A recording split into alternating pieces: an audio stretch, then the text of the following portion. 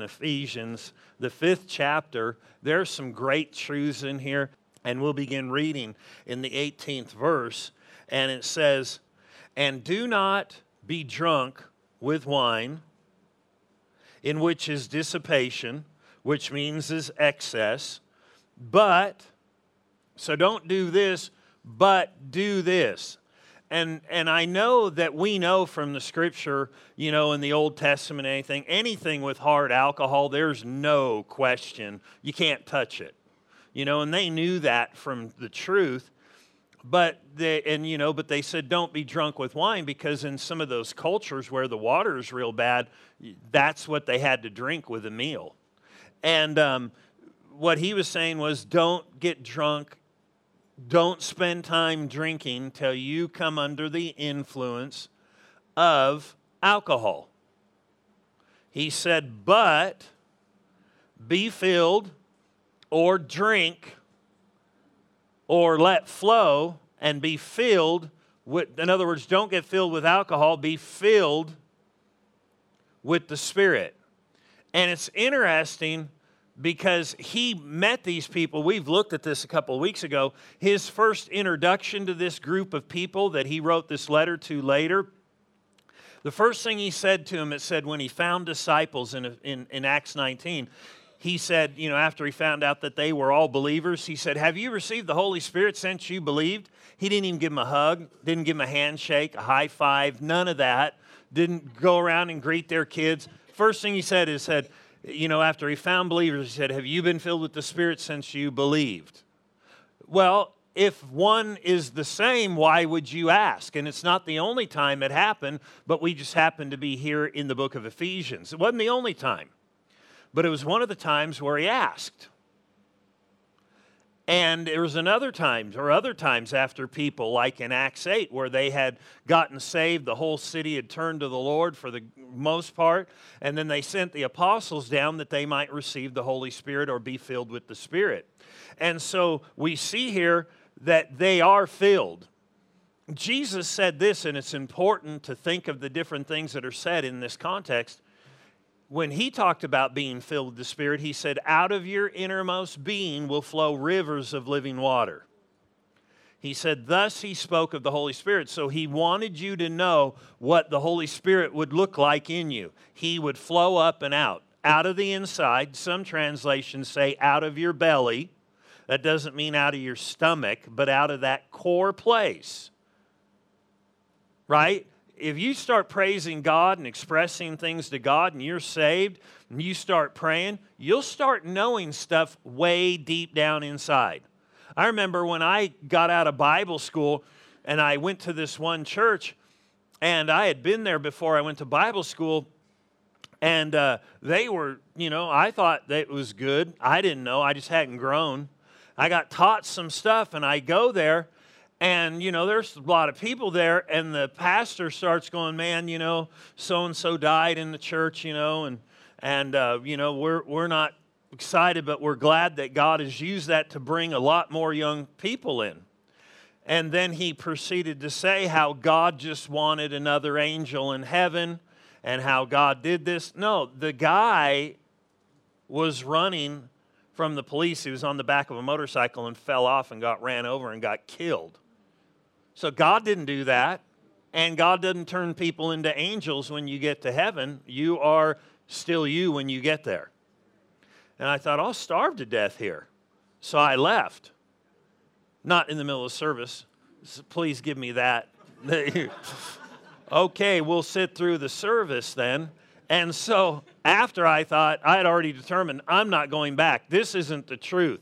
If this is what I'm going to be feeding on all the time, I mean, how many of you go back to restaurants and there's caterpillars and hair and your stuff, and you're like, I'll be back next week. This is awesome. That's not even vegetarian. And so you're like, I'm not going back.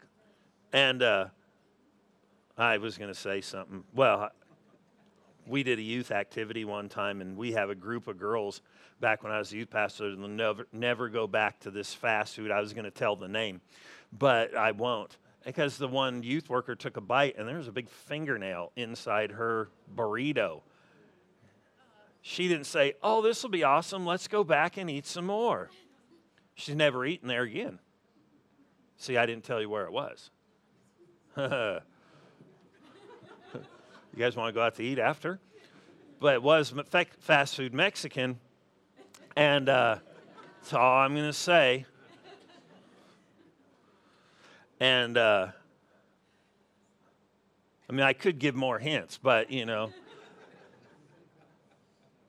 But I won't. But anyway, you just wouldn't go back if you were subject to things like that. You'd say, wait a minute, but why do people subject themselves to things that are not truth? Well, anyway, I left, and I was searching now for a church. And God can deal with you so many different ways. What's wild at the same time, my parents were looking for a church because what happened was I just got out of Bible school, and right before they went out for my graduation or for these meetings that were out there where I was for Bible school, their pastor got up in front of the church and just said, hey, if you're looking for this kind of teaching, this kind of minister, this kind of this kind of this, just went through a list of stuff and named the preachers. He said, then this isn't the place for you.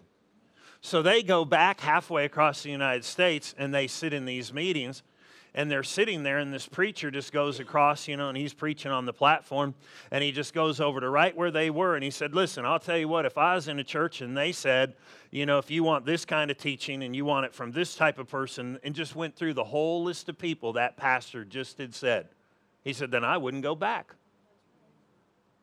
Because those were all good people. And so they didn't go back. So they went to this one church, and I said, well, you guys go there. I'll go check something else out. And I just kind of started to know, this is not it.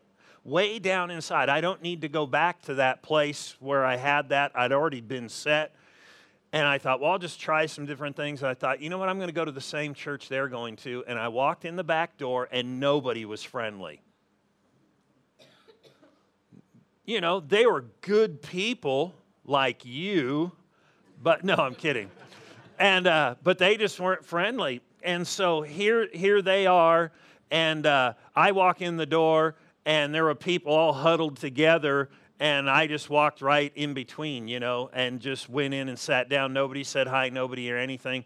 But when I walked in the door, something inside, it was like home. I just knew it. I knew it. I'm like, home, this is home. So I wasn't bothered by what they had or didn't have or how friendly or not friendly they were, because it wasn't conditional on that, because I'm not going to live my life that way. Could you imagine if we had a society that, oh, never mind, we do, that lives like that? You know, everything's got to be perfect, and if you don't hurt my feelings, I'll stay and stuff. Man, there'd be a lot of people who'd be totally offended at Jesus and wouldn't be following him. Not that we're purposing to offend people, but I do have a list of things. No. You just preach the truth, and Jesus is called a rock of offense and a stone of stumbling. For people who do not believe, it said they'll stumble at him. People who don't believe certain things, it becomes a stumbling block to them. So I just knew that I knew, way down inside, I'm home. So I went back the next week and went back the next week and went back the next week, and just got plugged in. And they said one night, you know, one Sunday morning, they said, hey, we need to strip wallpaper in the children's classroom and do all this if we have any volunteers. I was the only one who volunteered. And there were more people than are in this room. And I'm the new guy. So they're like, oh, okay, that's cool. They're thinking, you know, they got all these people. So I go down there and start stripping wallpaper and doing stuff night after I get off work and do my thing, just stripping wallpaper. Never told them I'm a Bible school graduate with the call of God on my life. I'm down there doing stuff, building stuff for them, and I'm making puppet stages and barn scenes and stuff, and building this stuff late at night. And one night, at 9:30, the pastor comes and opens up the door. He's all, hey. I'm all, hey, how's it going? Good, you know, getting it done. He said, oh, because he teaches in this big Bible school about an hour away. He said, so I ran into this person. You know them? Oh, I said, yeah, I know them. He said, how come you never told me you went to Bible school? I said, well, I figured if I had something, you'd figure it out in time. He said, okay, I appreciate that, and left. That's where I became the assistant pastor and the youth pastor for all those years. But I stayed there and did stuff not because I had a big booming voice, but I knew out of the inside what was right, and it wasn't about me. I'm just going to do it. I'm going to follow God. And so he said here, don't be drunk with wine wherein is excess, but be filled with the Spirit. Now, we talked about how the Holy Spirit's called a comforter, a teacher, a guide, a strengthener, a standby to help, one who witnesses, one who will show you things to come, one who will quicken your body, and on and on and on. The list goes. So he told believers, remember we read some of this, Jesus said, it's to my advantage that I leave. Most people don't understand that concept even in the church world. They're like, it would have been much better if I only lived when Jesus was here. That's not even true. Jesus said that's not true.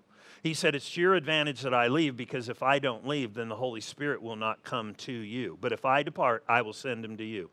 And when he called him that, we looked at the word, it literally means one who does, when a helper, a comforter, one who does in the absence of another, right?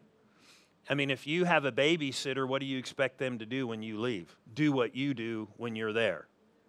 But the nice thing is the comforter can be with everybody. Jesus could only be in one place when he was here. So he can be inside of every believer and live in you, make his permanent dwelling in you. So that would be to your advantage. Because otherwise, I'd be like not doing vacations to Cabo San Lucas, or, I'd be like, Jerusalem, Israel, where's he at? Wandering around. I've got to go be with Jesus. Now in the day and age we live, he's going to be Facebook Live everywhere. And we'd be able to just watch him. But now to our advantage, there is one doing in his absence what he did when he was present, and he is the Holy Spirit. And so he's the teacher, he's the guide. He does everything Jesus did with his disciples in you. Now, I don't believe you build a relationship with the Holy Spirit in the concept of what people say. Because we know the Bible said he will not speak. Jesus said it himself. He will not speak on his own compulsion. In other words, he won't just say it because he wants to. Whatever he hears the Father say, because you're never told to pray to the Holy Spirit in the Bible.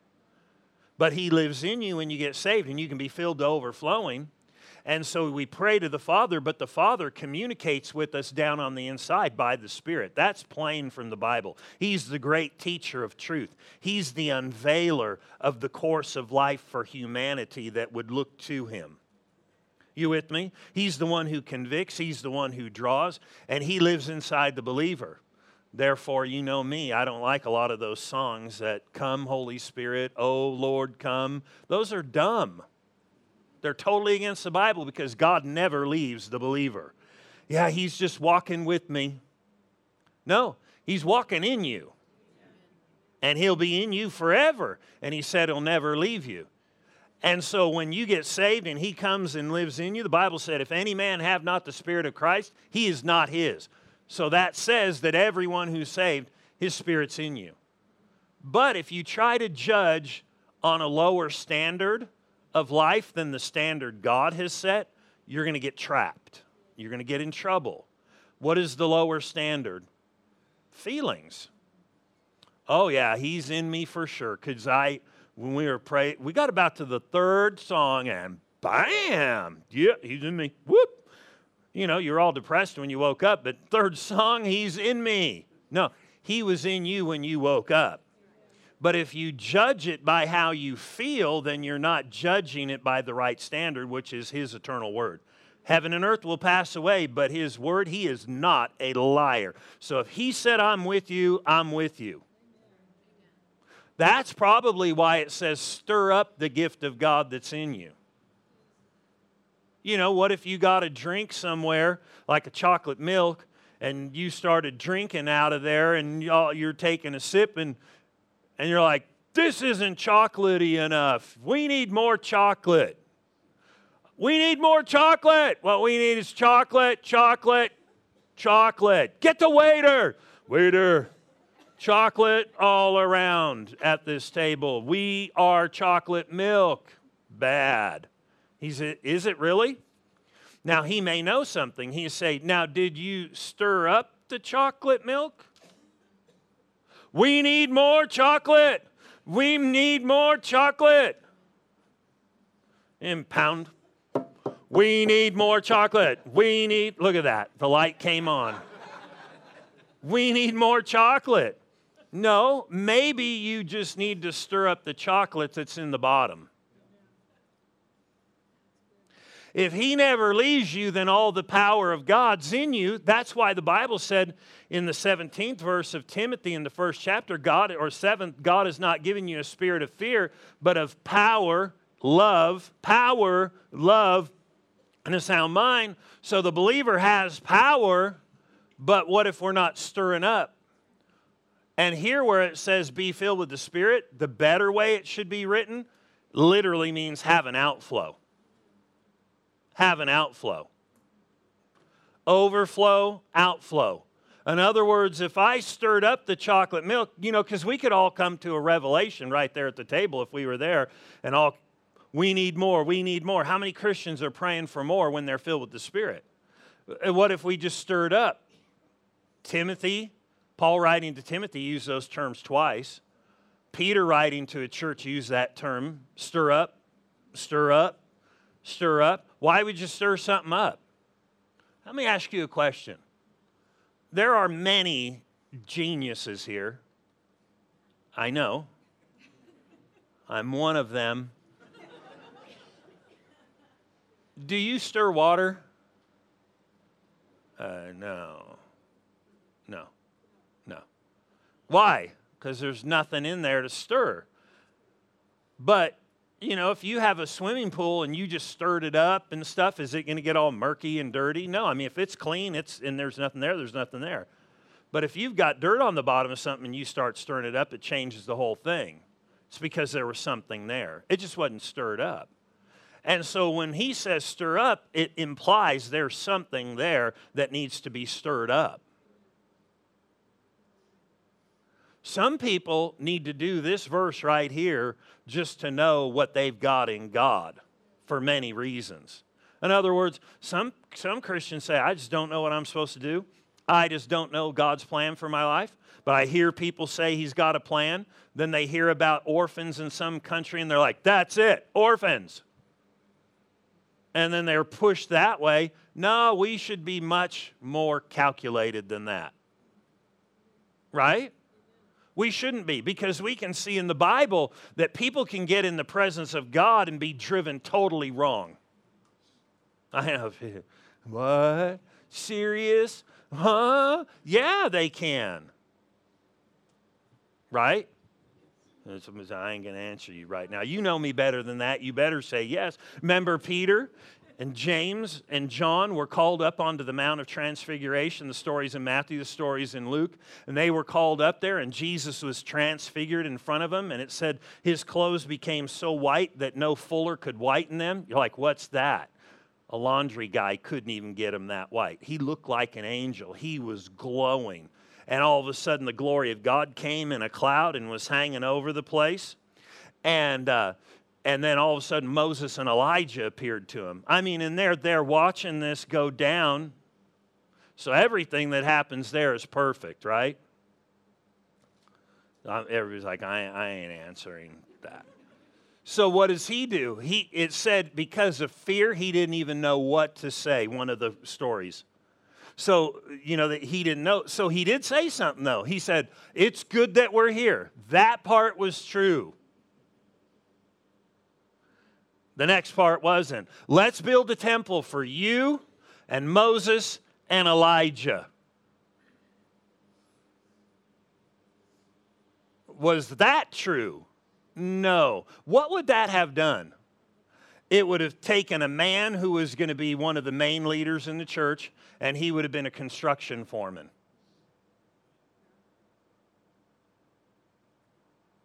Right?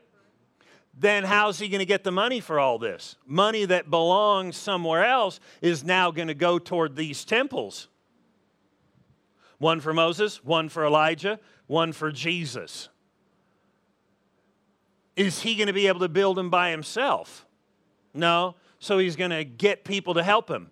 So people that are helping him should be doing something else because these things are not from God.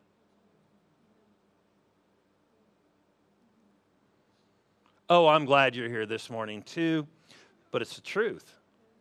And then God has to correct him, and he just speaks audibly out of that cloud, and obviously they ditch the idea of the 3 temples. Wasn't that a good idea? I mean, yes. I mean, it was spiritual. You know, like those guys sinking in the ship, and one guy said, man, we're in trouble. We better do something spiritual. And the other guy said, like what? Take up an offering? You get the wrong idea here. No, like let's pray. You understand what I'm saying? And so just because you have a good idea, you got to know. And one thing is for the believer, when he said that we should be filled with the Spirit and we should be being filled, he wants this to be flowing out of you. What? This life of the Spirit, these rivers out of your innermost being. So when he said here, don't be drunk with wine, but be filled, or be being filled, literally means to overflowing. So how would it overflow? He's in you when you get saved and then get filled with the Spirit. Well, how do I do this? What's interesting is almost every story where somebody was originally filled, they talked about being filled again. Acts 2, they were filled, but Acts 4, they were filled again. Here in Acts 19, they were filled, but here he taught them to be being filled. And the stories go on. Paul was filled, in Acts 8 and 9 in that area through that story where he has that Damascus Road experience. But then he talked about living a life of maintaining an overflow. So that being said, he said, don't be drunk with wine, in which is dissipation, but be filled with the Spirit. If he would have stopped right there, we would have been left in the dark of how, unless there were other verses. And so it's interesting, the very next verse, he tells you how to be filled or to how to maintain this Spirit-filled life. Verse 19, speaking to one another in psalms, hymns, spiritual songs, singing and making melody in your heart to the Lord. The key there is whether you're singing around people or not, you make melody in your heart to the Lord. You make melody in your heart to the Lord. Then he goes on and makes this fantastic statement right after. Giving thanks always. Now, we've said this before. He doesn't mean always in the sense of like every single second. Like the Bible said, pray without ceasing. And people have tried to describe what it means to pray without ceasing. You actually can't do it by most people's definition. Because there's other commandments to do other things. You'd have to cease one to do the other by most people's definition. What it means is don't ever cease. Don't get out of the habit. I mean, the Bible said when we go to eat, we're to give thanks and with prayer and thanks, and then we're to eat. Well, it's hard to eat and be praying at the same time and praising the Lord. Praise you. And your potato chips are flying out of your mouth, but you just got to praise him at all times. No, it means don't cease that lifestyle. How many people had New Year's, don't raise your hands, New Year's resolutions? Those last about a week. Those should be non-ceasing. That doesn't mean you do it 24 hours a day, 365 days, all the time. They should be without ceasing. So should prayer be in your life. Not starting off in a ball of fire, and I'm praying every day for 2 hours. And then you sputter out after about a month, and you're down to 3 minutes at best. That doesn't help. It'd be better just to pray without ceasing and get in the habit of having a prayer time and praying and talking to God and having an attitude of, I praise the Lord. I like this verse only because I was an alcoholic until September 10th, 1985. I got delivered and have never had a sip since and won't ever the rest of my life. That being said, I know of people who are drunk have no excuses. They just do it. They make opportunities, a little here, a little there, a lot here. That's how they live their life. And so we just need to live our lives doing the things of God. That doesn't mean there aren't other things. Doesn't mean you can't enjoy other things. Because the Bible's plain that He gave us richly all things to enjoy. But we should have these attitudes and these actions in our lives. And so He said, don't be drunk with wine, wherein is excess, but be filled with the Spirit. He said, speaking these things. And then verse 20, it says, giving thanks always for all things to God. Lord, we just want to thank You right now for September 11th when the buildings were crashed into and all those people died. Thank You.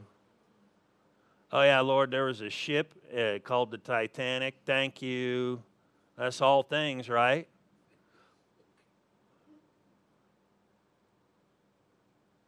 Is that what He means, though? Or is He writing a letter here and talking in the context about talking about thanking Him for all things? Because we know from Jesus and from other authors that evil is not from God. And one author said it this way, James, who was inspired by God, he said, do not be deceived. So you could be deceived in that area. He said, don't be deceived. Every good gift and every perfect gift comes from above. And he is talking in the context of temptation and it being something that's evil. We don't say, thank You, Lord, the devil's attacking me right now. Now, we can count it joy because we can win. But we don't thank Him. Thank You, Lord, the devil's been after me all day. Thank You. No. In the context, we're to thank Him for all things. What all things? We'll go back and read through. We've been going through this. He said, all things are yours in Christ. He said, you've been quickened and made alive together with Christ. He said, all your trespasses have been forgiven you. He said, there's an inheritance for your life in Christ. He said, you've been put back into the commonwealth and into the covenants of promise, just the ones that the Israel had. He said, now as a believer, you have those in Christ. He said, you've been raised up into a victorious position. You have been set right with the Father. He does exceedingly great above what you can think and ask when you pray for certain things. And on, He's been going through all this stuff. Those are the all things we thank Him for always. Thank You, Lord. You've blessed me. You look out for me. You are on my side. If I do wrong, I'm cleansed by Your blood. Those are the all things, just all we have to do is go back and read 5.5 chapters, and there's a bunch of stuff, bunches of stuff. We've already looked at lots of it that are yours. And so when He said here, giving thanks always for all things to God the Father, we're in the context talking about a bunch of stuff He said are yours, that you are accepted. He said in one place, and these are all things He just said in these earlier chapters, that you were recreated in Christ unto good works, that you might glorify God in them. So you're brand new on the inside. As a believer, when you received Him, you're totally different. Your mind may be thinking wrong, but we already looked in the 4th chapter where He said you need to change your thinking so you can put this new man that's on the inside, on the outside in your actions.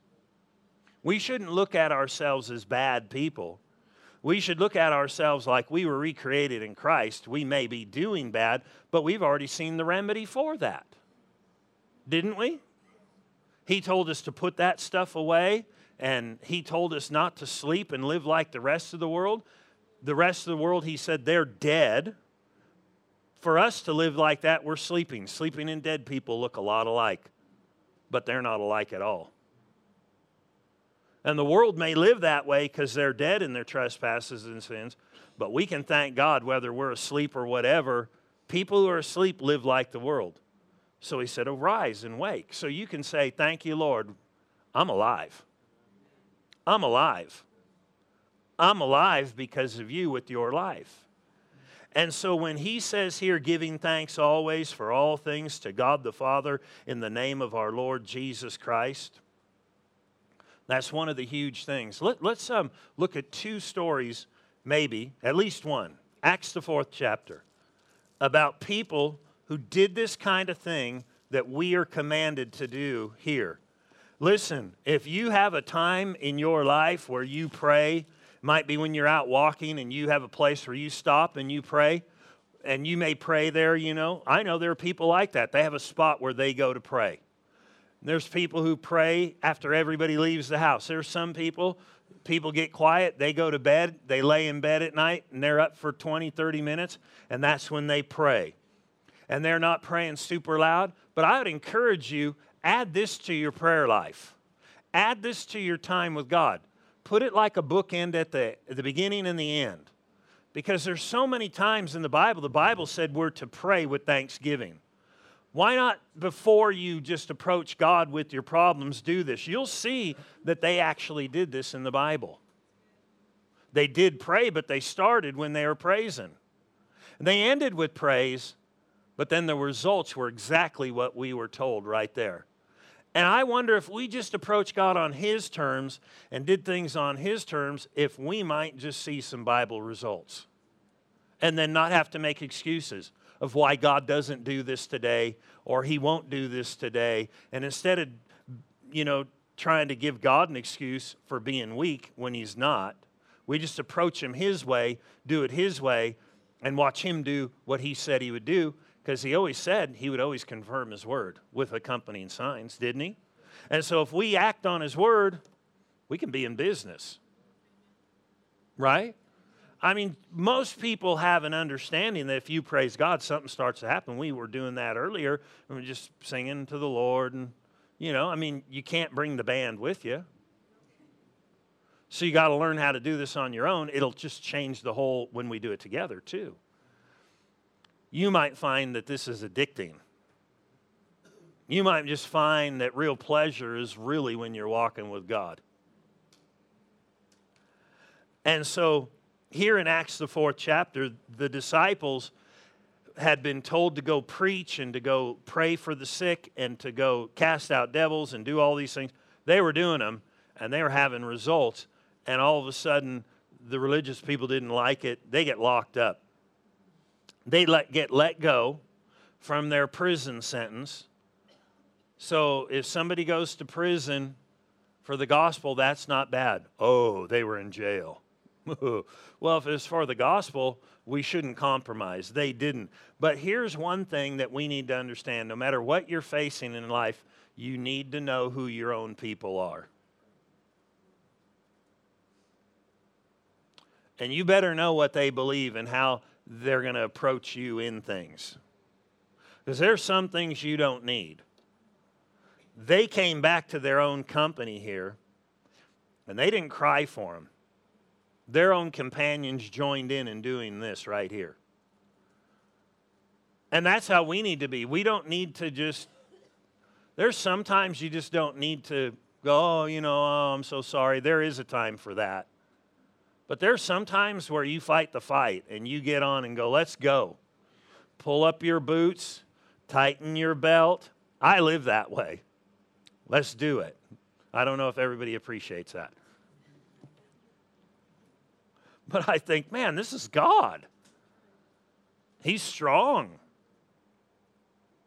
And so here it says, verse 23, and being let go, Acts 4:23, being let go, they went to their own companions. These are people who believed like them, people who walked like them, talked like them, acted like them. They went to their own companions. They didn't go to the bar and go, oh, man, we're in trouble. They didn't go, what I need to do is just get away and watch a good movie right now. Just got out of prison. This ain't good. No, they went to their own companions. And so that could mean if your companions aren't the best, maybe change some companions.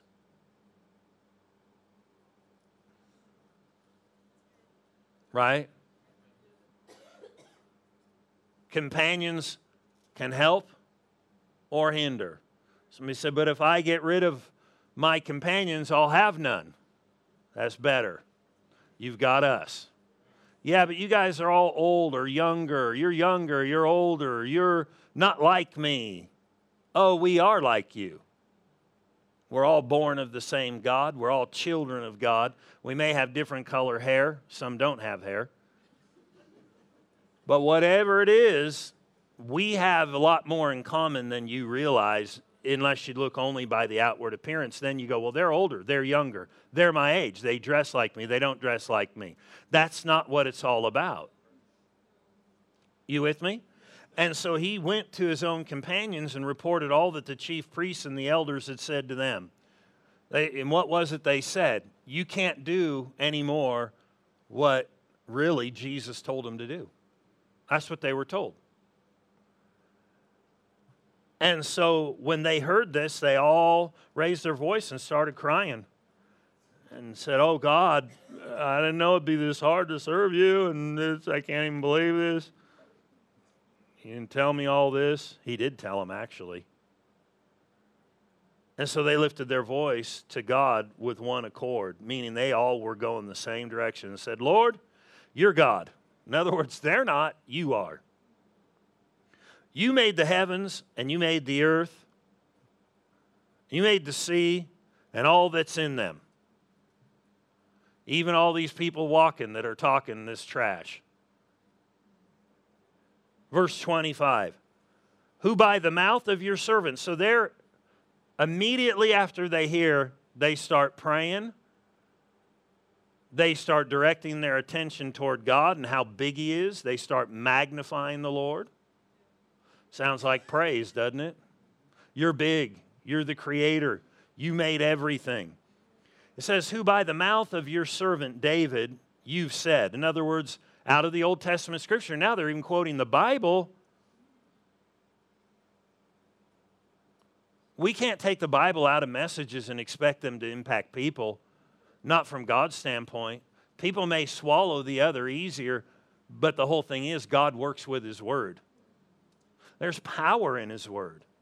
And he said, why did the nations rage and the people plot vain things? He basically found a verse that covers their foul actions. He said, the kings of the earth took their stand and the rulers were gathered together against the Lord and against His Christ. For truly against your holy servant Jesus, verse 27, whom you anointed, both Herod and Pontius Pilate, those were those leaders, with the Gentiles and the people of Israel were gathered together. They were the ones who killed Him. And these guys are still working against Him. Notice this.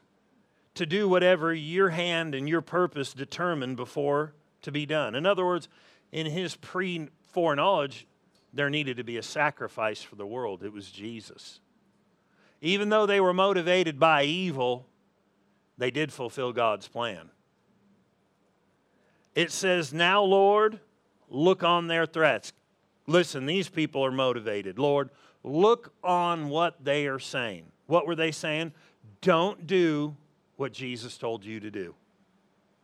That's what it was. Go share your faith, pray for the sick, cast out devils, get people filled with the Holy Spirit. Go read Mark 16. These are the words. Now they've been threatened, you cannot do this anymore. So what was their thought? You're God, we're following you. We're going to do what you say. We're not going another way because man is pushing. Because these men are being pushed by an unseen influence, the devil. And we just might as well call it what it is. That doesn't mean we just walk around going, you devil person, devil person. That's not wisdom. Just trying to help in case not anybody here would do that, of course. But we can know that people are blinded and do things because of certain influences. So now, Lord, look on their threats and grant to your servants. So now they're praying. They're magnifying. Now they're praying. Grant to your servants that with all boldness they may speak your word by stretching out your hand to heal. Now, he had already told them before, if you act on my word, I will work with you. Right? Mark 16:19 said they went forth everywhere, preached the word. The Lord worked with them and accompanied them and worked with them and confirmed his word with the accompanying signs that he had already mentioned from verse 15 down. So notice he said, and when they had prayed, let me go back. By stretching out your hand to heal, that signs and wonders may be done through the name of your holy servant Jesus. They were only saying, we're going to do this. We just need boldness. And look what happened as they were praying and magnifying God. Praise is a way of magnifying God. Prayer, you can magnify God in your prayers. It's some of the steps of being filled. Notice this in verse 31. And when they had prayed, the place where they were assembled together had their air conditioners ripped off. No, the place where they were gathered together was shaken. And they were all filled with the Holy Spirit and spoke the word of God with boldness. You'll always notice in the Bible that speech and filled with something go hand in hand. When they were filled and spoke in tongues in Acts 2, and in other places, Acts 10, Acts 19, they spoke in tongues when they were filled. But then how do you maintain a spirit-filled life? By speaking. What is a sign that you are filled? You'll be speaking. And here they are. They had gotten to the place that they just went out and spoke the word boldly. But notice what it said right there. They were filled with the Spirit. I don't think God's opposed to shaking buildings today. But I think there has to be a filling to a certain degree. I mean, we've prayed for people, watched people fall over. We've praised God in here. And, Sunday nights when we spend extended time, and I've had people tell me, man, it was hard to stand up. You could just sense God moving so strong. And just such a presence of the Lord. Just like in the Old Testament when they'd praise Him. And the whole place would be filled with the glory of God and they couldn't even stand up. And you see those different things happen. Well, what if you just got more filled and more filled and more filled? Man, instead of just affecting people, could it affect other things? Is God that big or is He out of business? We just hobbling in like a bunch of wounded soldiers until He returns. And the best was 2,000 years ago. And all the rest of that victorious stuff in the Bible and doing great things until He comes. Like, in the book of Daniel when he prophesied about the end times, he said those that would know their God, and you got to know Him. And this is a way just to know Him and to fellowship with Him. He said would become strong and then do exploits. So is it that we can't know God today? No, absolutely not. You can know God better than any person on the earth. Anybody that's endeared to you, you can get to know God better. I mean, you can really get to know Him where He deals with you and you know Him. Not some crazy something, but I mean real. Because you just got to remember, you can't have counterfeit without the real. So we just won't be bothered. We'll just stay fixed in the Scripture and moving with His Spirit.